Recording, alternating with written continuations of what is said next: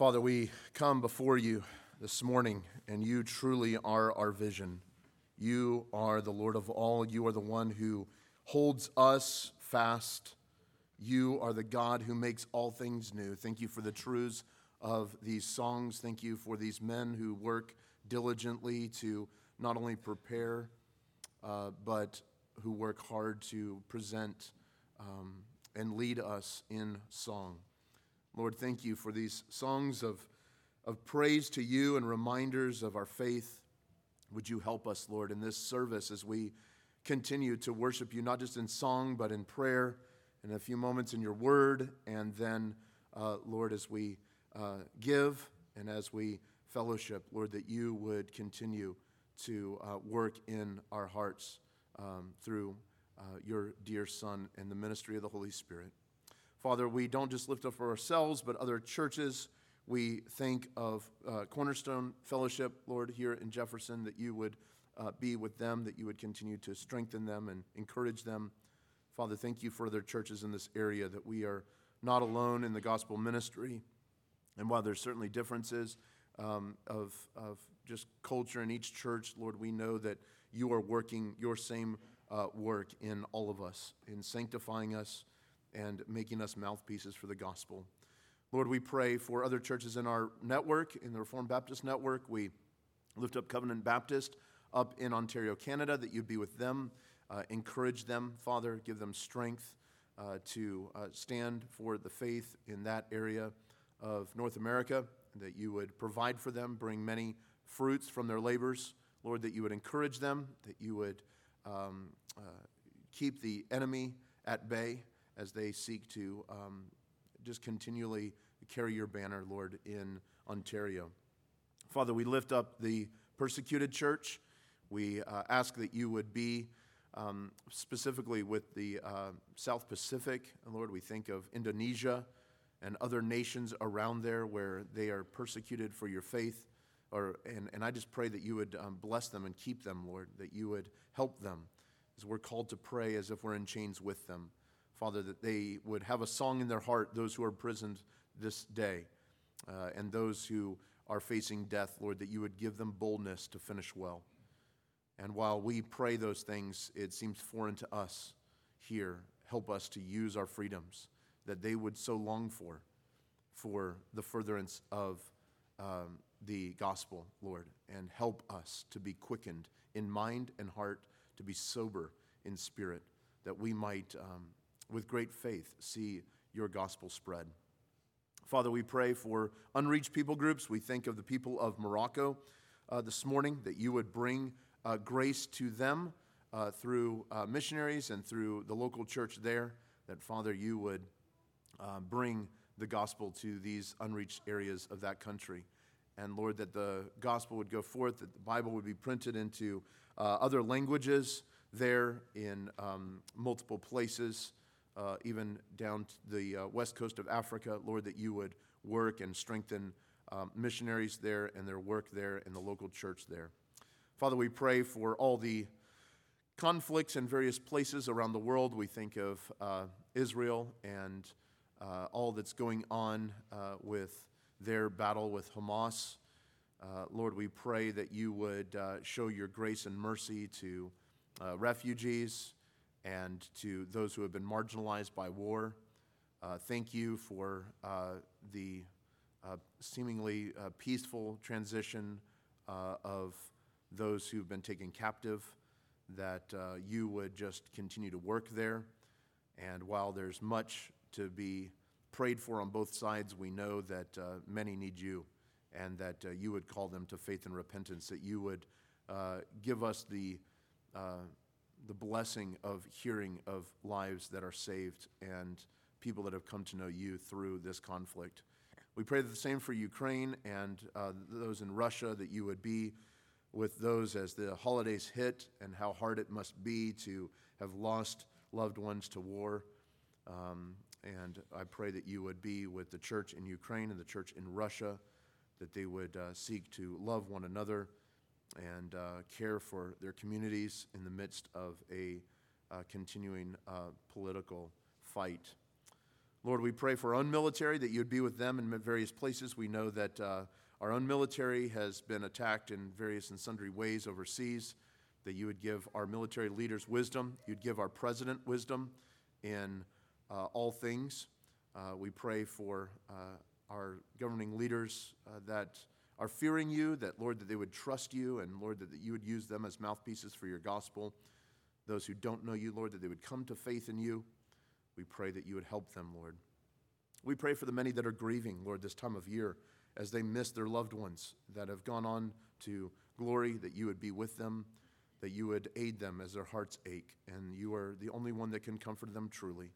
And so we ask for your help there. Father, we pray for our expectant mothers. We think of Whitney, Lord. We pray that you would be with her and be with this child in her womb, Lord, that you would just continue to give her health, Lord, this pregnancy, even as the family is sick this week, that you would give them strength, we pray. Father, for Sarah Foster, Lord, we thank you for her and for her baby, that you would be with this child as you put this child together, that, Lord, you would help this pregnancy to go healthily, and, Lord, that there would be great growth and a great delivery months from now. Father, we pray for those who are healing. We think of Sarah Furchess, Lord, as she heals from giving birth to Ruby May. We pray for Ruby May to grow in strength and in your grace, Lord. We pray for the Furchess family, that you would give them just a great holiday season with this precious baby. And, Lord, that you would help Ruby May to trust you at a young age as she is bathed in your word and in the gospel through not just their family, but their church family here. Father, we pray for Christina Graybill, Lord, not just for healing, but, Lord, for her strength, Lord, as she goes for surgery this week, that you would give her and Paul grace, Lord. We pray for your strength. Give wisdom to the doctors. Be with Christina. Help her to know your presence. Father, we pray for Dean Mundy and others that are sick. Lord, we pray that you would bring healing to them. Many are under the weather with this upper respiratory stuff, that you would help that to clear, give them great rest this weekend, and give them strength, we pray. Lift up my friend Ryan D'Amato, Lord, that you would continue to show grace to Kim and to him. Lord, would you be so kind as to relieve his suffering and but accomplish your purposes at the same time. I pray for his brother Jeremy and wife Heather as well, and others that are in the immediate family, that you would provide support as you have through their church, and continue to encourage them. Father, we pray for John Cordy and Beth Anna, his wife, as he continues to battle esophageal cancer. We thank you that the treatment is working and that scans are clear. We just praise you for that. Give him great strength, Lord, as he finishes that up and seeks to put his mind back towards ministry with the Native Americans there. Father, we pray for Joe Morris as he has back surgery coming up this month, that you would give him wisdom, the doctor's wisdom, and give him grace as he approaches that date. And Lord, that you would help the healing to be quick as he has surgery right before Christmas. Father, be with those traveling still, coming back from the holiday weekend. Lord, would you give them grace and safety? We thank you and don't take for granted the many miraculous times that you take us from point A to point B without incident. And we know that that is a kindness from you. Father, help Christ alone as well. Be with Paul as he preaches down there this morning, and be with Tim and Cindy, Lord, as they spend time with family in Florida, that you would give them a great rest. Father, be with that precious congregation, Lord, as they go into their second year in just over a month from now. Would you show them grace and give them help in the days ahead, bring more leadership, and Lord, help them to be established firmly. We thank you for them, and we lift them to you. Help us now, Lord, as we look at your word. Would you be glorified in not just our reading and understanding of it, but our obedience to it. And we ask this in Jesus' name. Amen. Well, good morning. I trust that you all had a great Thanksgiving, and that you are doing well in the Lord, and your families are doing well, even though I hear that there's sickness going around. That's for the season. And So hopefully you had a great Thanksgiving and did not eat too much, and that you are doing well. I, as promised, want to pick back up with our children's bulletins, and I was surprised by the first one, but I promised to read these, so even though this brings much shame to myself, I promised I would. And the question, first one from this was, why didn't Abraham, I read the second one first. First one is, why don't you ask women their age?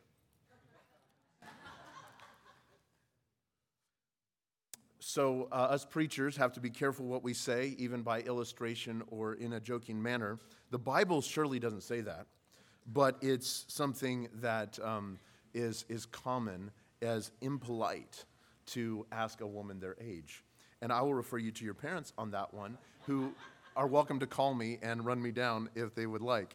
But I think that in the context of that, I did make a joke about that because Sarah's age was 127.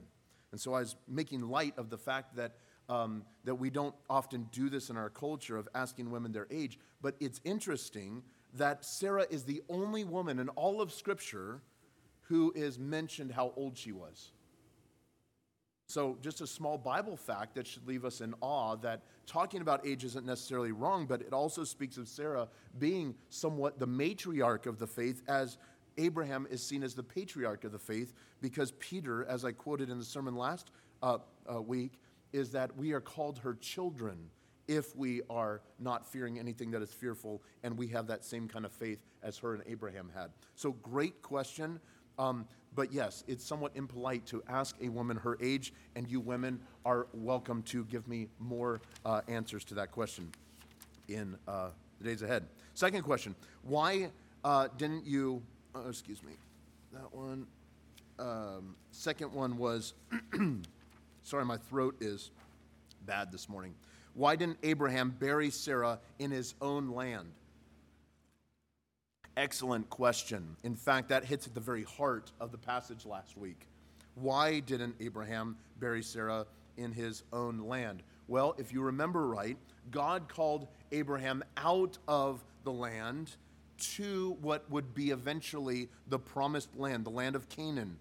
And when he went there, and God showed the way, when he went there, he knew that him and his future generations would inherit that land. And so one of the ways that we talked about in the sermon last week is that Abraham, by faith, buried Sarah there, knowing that they would inherit the land. He actually purchased a piece of land that was ultimately going to be his by promise.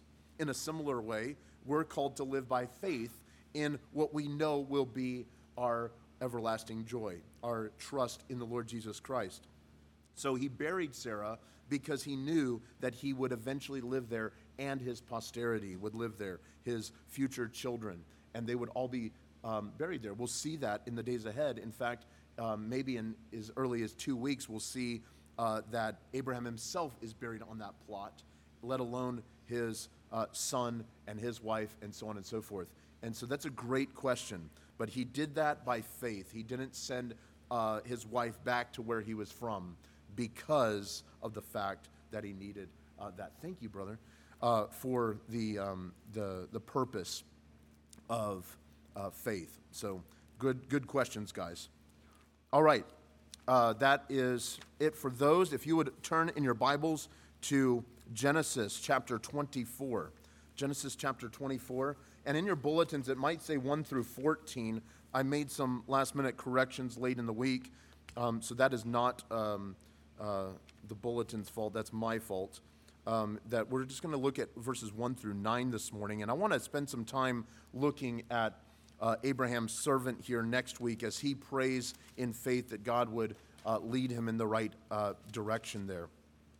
So we will break this into several pieces in Genesis 24 here. Would you stand as we read God's word together? This is the word of the Lord. Now Abraham was old, well advanced in years, and the Lord had blessed Abraham in all things.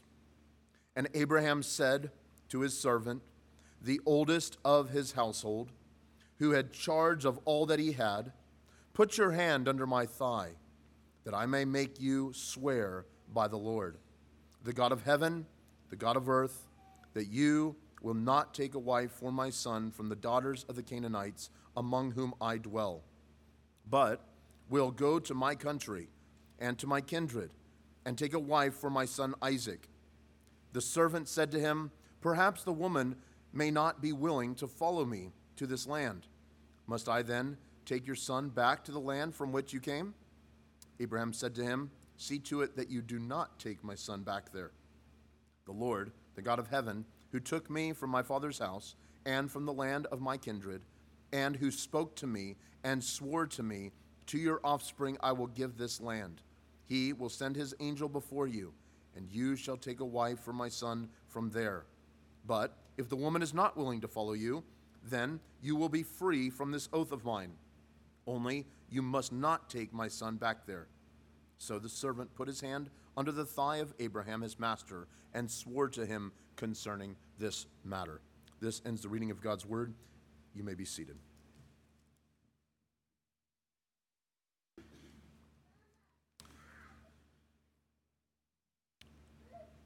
If you had to put a title on this passage, it might be Trusting God with the Details of Life.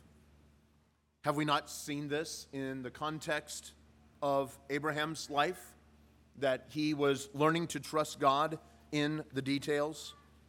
I find it moving how often that Abraham struggled through multiple issues in his life, but perhaps the reason that Abraham is seen as the example of faith in both Old and New Testament in a human form is because it follows his life and all the different struggles, even to minute details.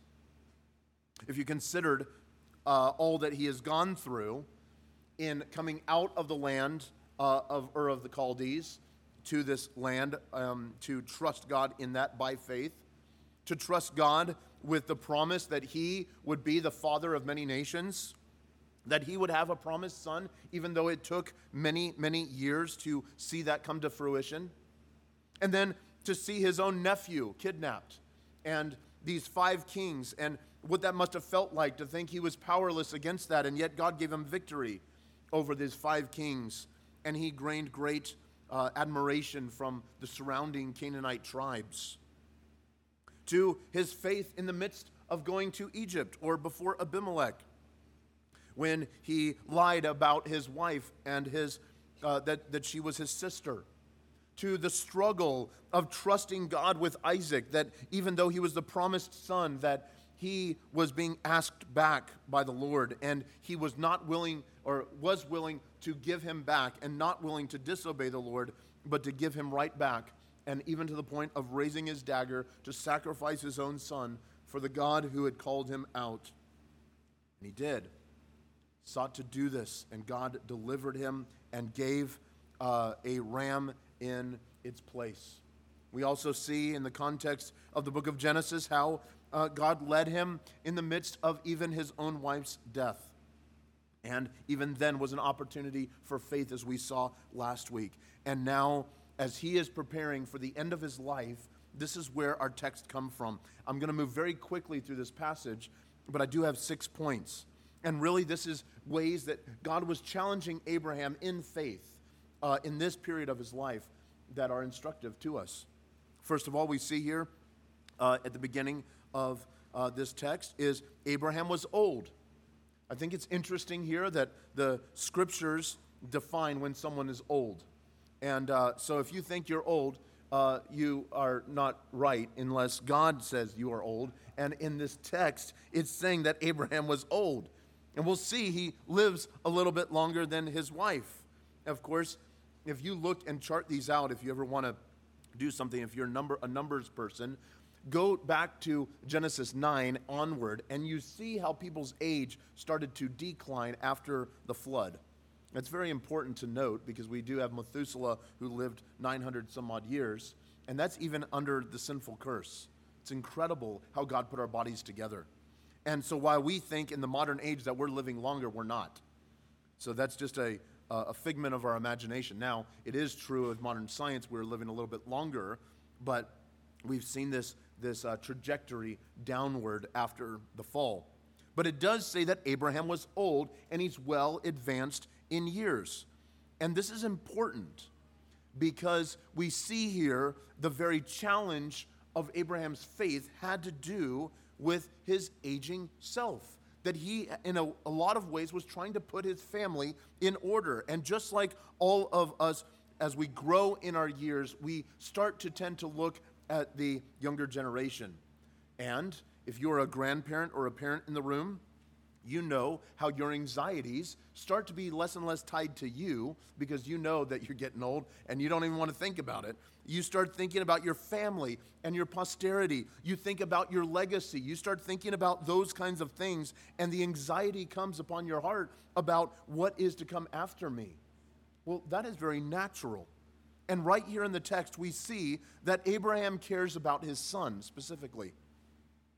Just like all of us, we are concerned about our children.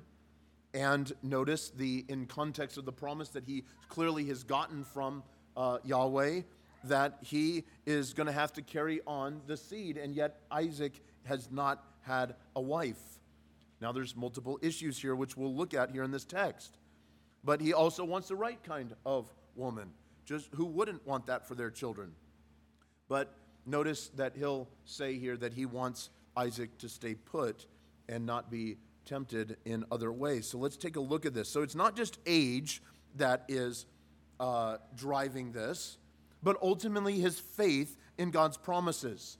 The thoughts or the intents here are based upon what God has already said. And this is, under the inspiration of the Spirit, why Moses writes Abraham's life in this way, that he is working in his walk with the Lord, that he is able to provide. If he's able to provide a land, if he's able to provide a wife, if he's able to provide a promised son, surely God can provide a spouse for my son. And this is rightly so. So we see age here. Then we see the agitation, if you will, or where the rub comes down because there's an issue. And what is this? Well, this happens in the context of a conversation with his senior servant. So let's look at this in verse 2. It says, "And Abraham said to his servant, the oldest of his household, who had charge of all that he had, 'Put your right hand under my thigh, that I may make you swear by the Lord, the God of heaven and earth, that you will not take a wife for my son from the daughters of the Canaanites among whom I dwell.'" Now that's a loaded issue there. Notice what he says, that he's saying it to his servant. Now it doesn't identify who that servant is, but we can assume that it's Eliezer of Damascus. We were introduced to him earlier, and we'll see him after this point. But the scriptures in this particular place do not say that that's him, but it says the oldest, and so it tends to lead us to think of him as the heir. If you remember when they were expecting the promise to be fulfilled, that he thought that Eliezer was going to be his heir. And God says, no, he won't be. I'm going to give a son from your own body. So Abraham was already thinking about future tense even back then, which would have been at this point probably 40, 50 years earlier. So notice he goes to him and he tells him what's on his mind. He's giving him a task to do. He had charge of all that he had, so the servant was willing to do whatever Abraham asked. How awesome would it be to have a right-hand person like that? But you would have to, in the midst of all that God had given Abraham to manage. He not only had him and his immediate household, but he was very rich and had multiple servants and was in charge of all kinds of things. But it says here, who had charge of all that he had, he asks him this. He says, "Put your hand under my thigh, that I may make you swear." So he's speaking to him seriously, and he's asking him to make an oath. Now, we might find it weird, the actual making of this oath. We do not have a historical understanding of why Abraham does it this way, or whether it was cultural and why it didn't continue. Many commentators have thought that it was a sign of that we were putting under the thigh as far as the very strength of all that one had, or the strength of one's loins, or even referring to the covenant of circumcision. We don't really know. But anyway, he's calling him to make this symbol of an oath. Every oath has a sign or a evidence of that oath. And so this is a form that we see here in this text that we don't see in a lot of other places. And while we don't know the history of it, it is a sign that he would swear. And notice that he's swearing to something specific. Now, when we swear, you might hear children from your parents that we're not called to swear or use foul language. That's not what it's speaking of here. The swearing is making an oath or a promise to someone, a human-to-human promise. That's different than a vow that we make to God. So those are to the Lord. Oaths are to other people. And so look at what he's asking him to swear about. He says, I want you to swear, first of all, by someone. He says, by the Lord God. And notice that he describes God as God, the God of heaven, and the God of earth. It's very interesting. The last time we see in the text of Genesis that Abraham used this very phrase was back after he conquered the 5 kings. And he spoke this between Melchizedek and the king of Sodom. And he said, by the God of heaven and earth that delivered me, I will not take anything. Remember when he swore that he wouldn't take anything from the king of Sodom. So Abraham's looking to God, and he's saying he wants this servant to swear by the God of heaven and the God of earth that you will not, notice the negative, not take a wife for my son from the daughters of the Canaanites among whom I dwell. So we know that this was a task that was being given to his lead servant with Sarah's death. Perhaps she would have been more involved, but in the context of that culture, arranged marriages were very normal, both in pagan form, but also in the beginning of what we would see here of the practice of God's people with Abraham and the first patriarchs. And so Abraham wants him to do this. And the main point is do not take a wife locally. Now, why is this important? Well, for many reasons, but among the most here is that if you remember back in chapter 15, verse 19, remember when who he bought the land from to bury Sarah? He bought it from the Hittites. And we went back to chapter 15, verse 19 last week, and we saw this, that not only were these the people living in the land, but this is very clearly the land that God was giving Abraham. He says this is the land of the Kenites, the Kenizzites, the Cadmonites, the Hittites, the Perizzites, the Rephaim, the Amorites, the Canaanites, the Girgashites, and the Jebusites. Now, why do I say that? Well, implied there, looking at these other passages, is these are nations that would be under the judgment of God, and God would remove them from the land, and he would give this land to Abraham and his posterity. This was God's plan. This wasn't Abraham's plan. And so God was going to do this. And so those who would be wrestling against God's people are ultimately wrestling against God. And so in the context of this, notice that he does not want him to find a wife from the Canaanites. And why would that be a negative thing? Well, ultimately, because of the very promise of God that he would be a set-apart young man for God and his promises. We also see this redemptive line coming from the faith of Abraham, drawing that all the way to our precious Messiah, whom we're celebrating this month in his birth. That God was going to do this not just by faith, but also through a human genealogy. And so the beauty of this passage is that there was a preservation of the seed of Abraham. And in this context, he's wanting his servant to not pick a wife from among these pagan nations. Isn't it interesting? Even in the New Testament, this speaks even to Christians that they are not to be unequally yoked. It's interesting that Paul, in the context of sexual morality, that he's calling the Corinthians to morality in the gospel, he tells them, do not be unequally yoked. In fact, Jesus himself taught on marriage a lot and said that God would give us a spouse and that we are to trust him in that, but we're not to be unequally yoked. Why? Well, in Paul's words in 1 Corinthians, is a yoke, of course, was speaking of an agrarian piece of wood that would be put over two laboring animals that would plow fields.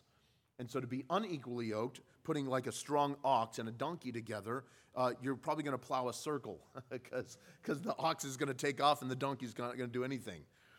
And so you're not going anywhere. You're not accomplishing anything. And so you're not to be unequally yoked, but you're heading in the same direction. And in the context of 1 Corinthians, he's obviously saying that if you are going to connect yourself with unbelievers, you're going to be distorted. You're going to be like a polluted well, not because they are pure, but ultimately God's work in them and through them was going a far different direction than sinful mankind. And so God calls us to seek after him. A note to you young people who may have this anxiety on your hearts. Who am I going to marry someday? Let me just encourage you not to worry.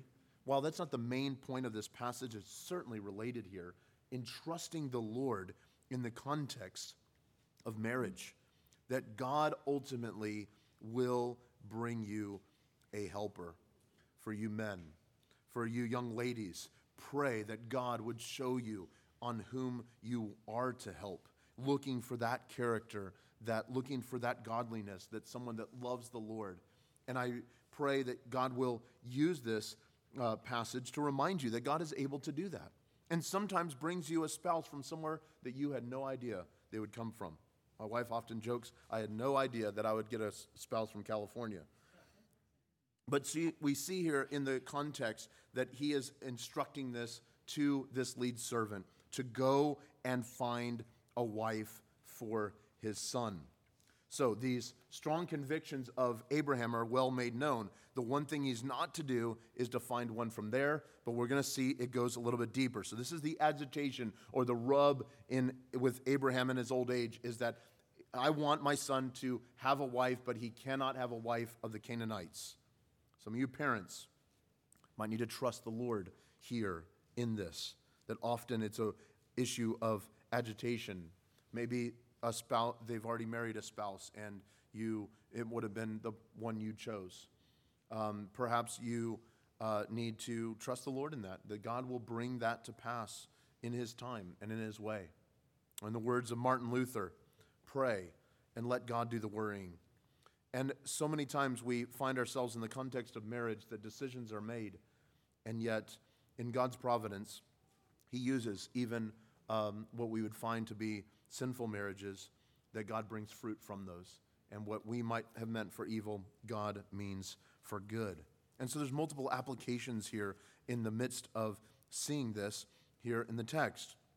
But notice he goes further in verse 4. As far as this agitation is concerned, he says, but we'll go to my country and to my kindred and take a wife for my son Isaac. So he's telling him the not first, don't do this, but do this. You're tasked with finding a wife for my son. Do not go to the Canaanites, but do go to my kindred. Now, his kindred, of course, were back in Mesopotamia, to the east of where they were in present-day Israel. And so we see here an arranged marriage being set up, that this is a way that God is working. I do not think that this solidifies a particular way that marriage is done. Some would say it does. I do think that parents ought to be involved in their children's making of one of the biggest decisions of their life in the contract of marriage. It's very interesting reading John Calvin on the issue. He goes off into left field. It's hilarious to read, actually. But in his context, I understand why he said it. But he goes so far, he says, no one should be so foolish as to enter into nuptials, into vows for marriage, without the guidance of their parents. And so this is 15th century, France, Switzerland, so on and so forth, Western Europe, that this was the culture. Or to think that they could do this on their own. Kind of interesting, contrasted today, is I'll marry whoever I want. And so in other words, there's a sense of guidance and wisdom we ought to be seeking. So if we're connecting that with this passage, let alone our own culture, There's wisdom that is needed in seeking a spouse that is the one that the Lord would have for us. I also think it's important to note here in a passage like this, and we'll look at this more with the servant's prayer in the next passage in the weeks ahead, but that when we look at the Scriptures, it opens a wide variety of freedom there in choosing a spouse. That they would be in the Lord, yes, but when we think about God's providence, He will ultimately bring you to one, but it doesn't tell us to stress over the process of that, but ultimately to trust the Lord, that He will lead and guide. And so that goes in a very pastoral manner to some even of you teenagers that have had broken relationships of girlfriends or boyfriends and yet are still struggling to see how God is working in that. Be encouraged that God is going to work His way even in your romantic life. God will do it. He will provide it. It is a good thing. The world might look at it as a negative thing, but God is good, and He is the creator of marriage and will ultimately arrange yours. So in this, he is considered about this. He's given him 2 instructions, what not to do, what to do. Now look at the anxiety here about the what ifs. Look at his test here that is bothering Abraham, verse 5, and the servant. And this is human reasoning. Listen to him. It says, the servant said to him, perhaps the woman may not be willing to follow me to this land. Must I then take your son back to the land from which you came? Notice the reasoning in this. Like, why do I have to go find a woman for your son? Why don't I just take Isaac with me? Like, why don't he go and pick one out? Like, I get the Canaanite thing, but why don't I take him? And notice this is not what Abraham wants. So the servant is saying, perhaps the woman may not be willing to follow me to this land. And here we have in the Scriptures 2 men talking about the willingness of a woman. What if they don't even know who she is yet, but they're already discussing about whether she's willing to follow him. And notice here, this is a real issue that we'll see is brought into an agreement, which we'll see in the following verses. It's a real anxiety. What if she doesn't want to follow? After all, this is kind of crazy, right? You show up on the scene and you say, well, God sent me, and I'm here to take you back to your to-be husband. Like, how is that going to happen? In our day, most dads would say, you're not hearing from the Lord. You are not welcome in my home, and you can go away. And that would be the answer.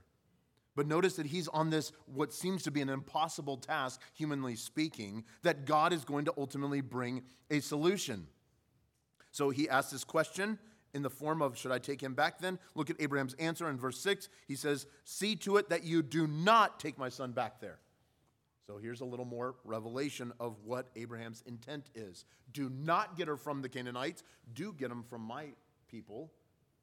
Do not take him back there. So it's not just what the task is, but how the task is to be done.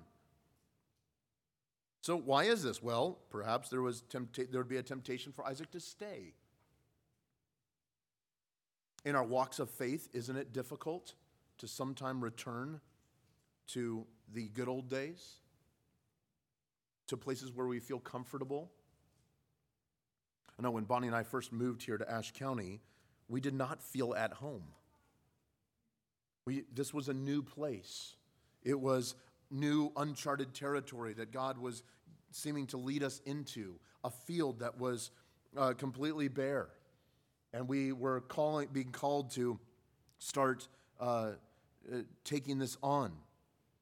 And yet God is the one who gives us not just the what to do, but how to do it. And so in the context here, we see that he wants this specifically done, and the Lord is leading this whole way. And notice he now talks about God himself and what God has brought as his assurance. So this is our 4th point. Look at Abraham's assurance. He says, the Lord, and in most of your Bibles it should be capitalized L-O-R-D there. That is the covenant name Yahweh. In other words, the God who promised me, the God who makes covenants, the God of heaven, who took me from my father's house and from the land of my kindred, and who spoke to me and swore to me, to your offspring, I will give this land. He will send his angel before you, and you shall take a wife for my son there. Listen to Abraham's faith. I don't know if you missed it, but there's several minor points here under assurance, and they all start with S here in the text. Notice he who took me. He sent Abraham to what is now the land of Canaan. And then at the end of verse 7, who spoke to him. God is the one who speaks. He is not silent. Church, he speaks to us through his word and by his spirit. And he makes known to us his will and his promises.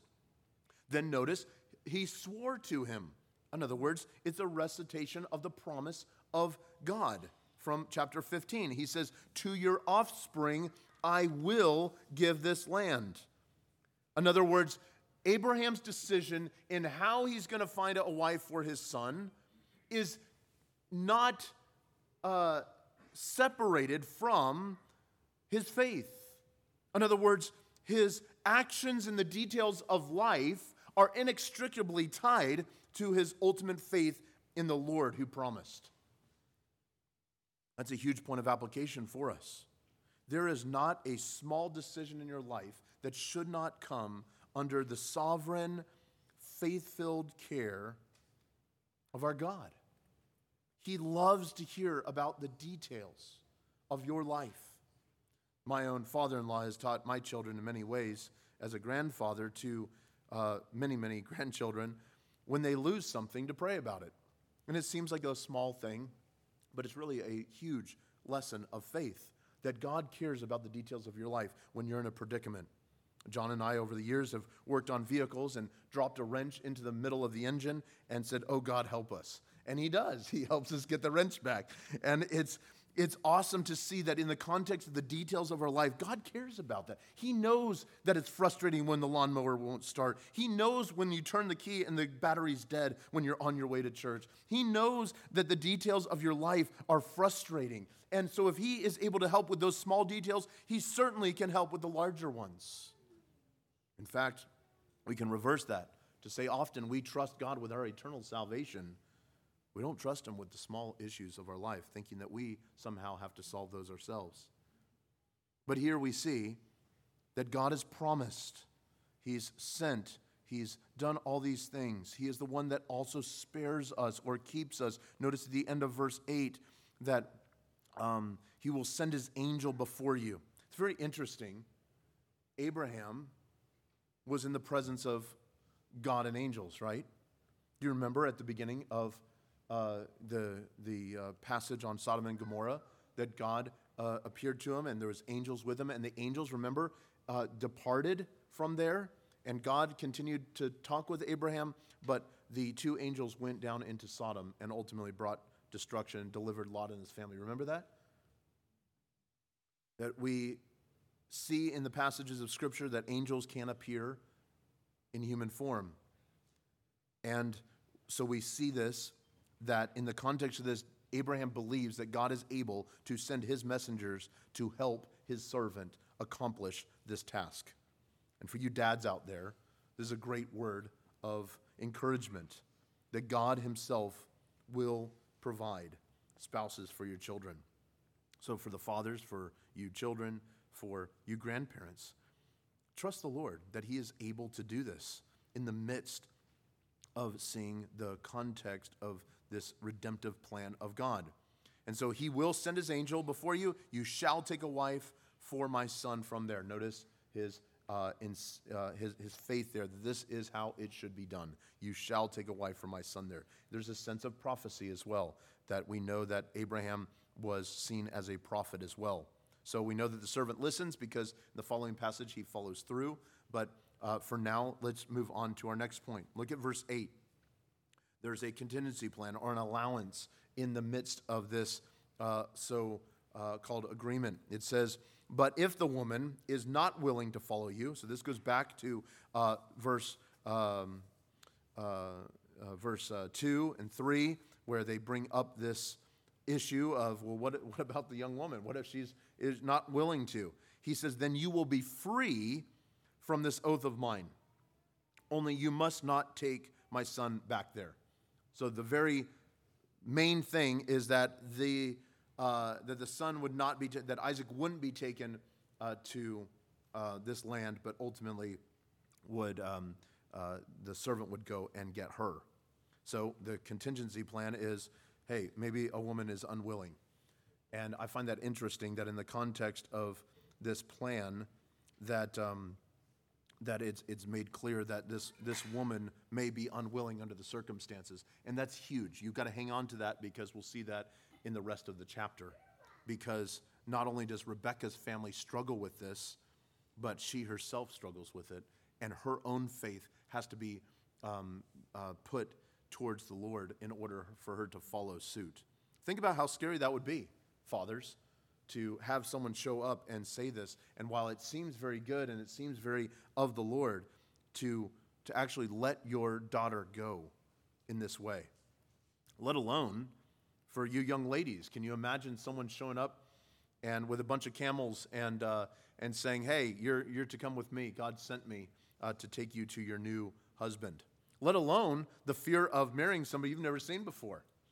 That's kind of freaky in our day and age, isn't it? But the beauty of what God is doing, that we're trusting God ultimately in this. And Abraham is completely right out there talking about even the things that could go wrong.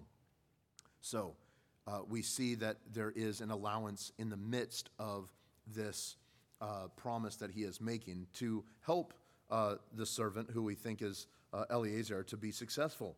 So then let's look at this final agreement here, and then we'll make some application. Look at verse 9. So the servant put his hand under the thigh of Abraham his master, and he swore to him concerning this matter. In other words, I promise to do this. I won't take a wife from the Canaanites, and I will go to your land. I won't take Isaac, and I will bring her back. If she doesn't want to come, then I will return, and I'm released from the oath, and everything's good. So we understand the plan here. But I think in the midst of this, we want to pause here, and this is one of the reasons that I want to separate this from the next section of this text, is to really see that God leads us to trust him in all these details. And that Abraham was trusting the Lord to provide a spouse for his son, that ultimately would continue on the crimson thread of redemption through his posterity. That the promise was going to go through Isaac. He knew this. He watched God spare him on Mount Moriah. He knew that Abraham would eventually have to have a wife. But he's trusting God that he is able to do this. And so, while it seems that all the odds are against him, it seems impossible, this is something that Abraham has crossed over before. It seems impossible to go to a land and dwell amongst people that you've never been before. It's hard to trust God when your wife is barren, but he says you're going to have a promised seed. And he tries to bring Hagar into this situation, and that was his own lack of faith. All the way to God testing him to sacrifice his son. So Abraham is learning and building upon all that God has taught him. So he is confident at this point, in his old age, that God is able to do for him what he cannot do for himself.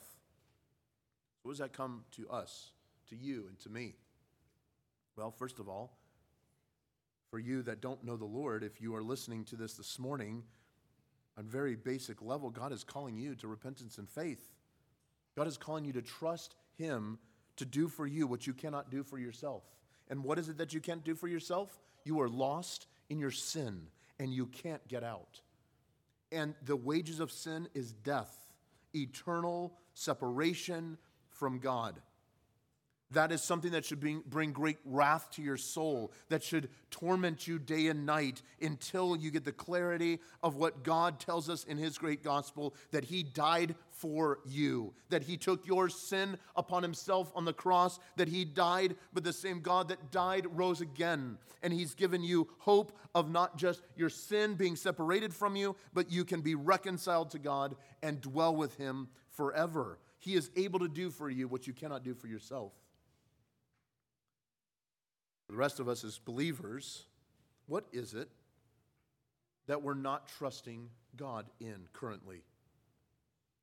Surely, maybe it's not something as big as a spouse for your loved ones or a spouse for your children, although that is a big one for me.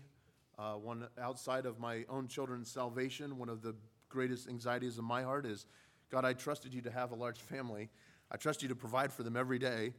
I trust for you to save them, but it's a whole other thing to trust him for that he will bring 7 daughters-in-law and a godly son-in-law. That is like my prayer right now, that God is able to do the impossible. And so big-time application to my soul as well. But that's just one thing. I think there's many applications here as we look at Abraham's faith. What is it for you? What is it that God is calling you to trust him in those details that are aggravating and rubbing against your soul? Might be a spouse or your own children. Maybe for you teenagers, you seniors that are about to graduate, maybe it's what does God have for me next? It's driving me nuts. God, why don't you just pop out of the clouds and tell me what to do? Maybe you're struggling with decisions. Maybe you're struggling with wisdom for buying or selling a house, moving. Maybe you're struggling like Abraham was and finishing well in his old age. Maybe there's future anxieties about the market or about the future of our country. Maybe you have anxieties about even God's promises being fulfilled in you, that God is able to keep you, to make you victorious over the sins that you feel are ensnaring you. Maybe you're trusting your own experience rather than God's promises. Whatever it might be for you, take encouragement from Abraham. Ultimately, God provided for him all the way through his life. He protected him. He preserved him. He was constantly promising him. He delivered him. He delivered his son. He's given him solace even after the death of his wife. You see these issues and the journey of Abraham's physical life, that throughout it, you can see why the author of Hebrews writes that he was a man of faith.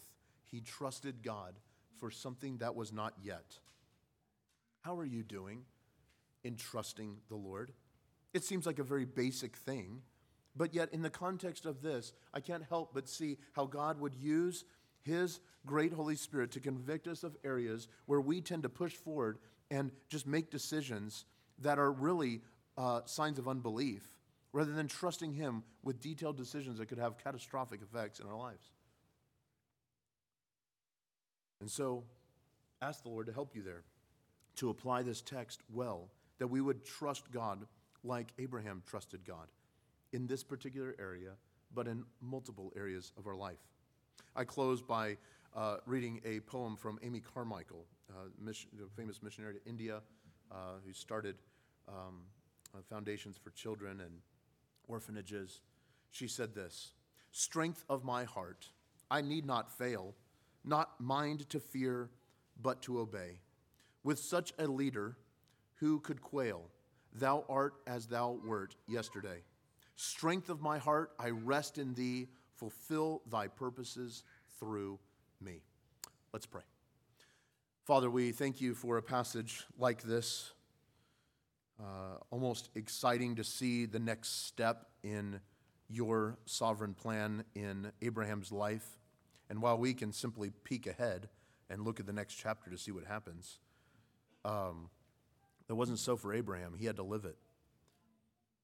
And Lord, your word tells us that you give us the examples of the Old Testament for our own faith.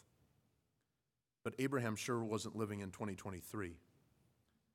And he, like us, we cannot see tomorrow. And Lord, there's many things that concern our hearts here at the holiday season. There's many things that would weigh us down or cause us to fear or cause us to doubt.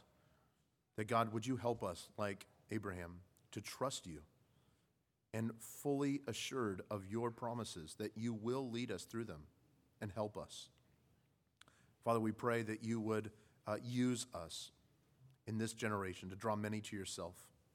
And Lord, that you would not just get glory from the big accomplishments of our lives, but for the small faith-filled decisions that are knitted together by your sovereign hand over the course of our lives that will speak of amazing things, of your faithfulness in our lives. And would you get the glory from those? And may we find our everlasting treasure in you and you alone. In Jesus' name we pray. Amen.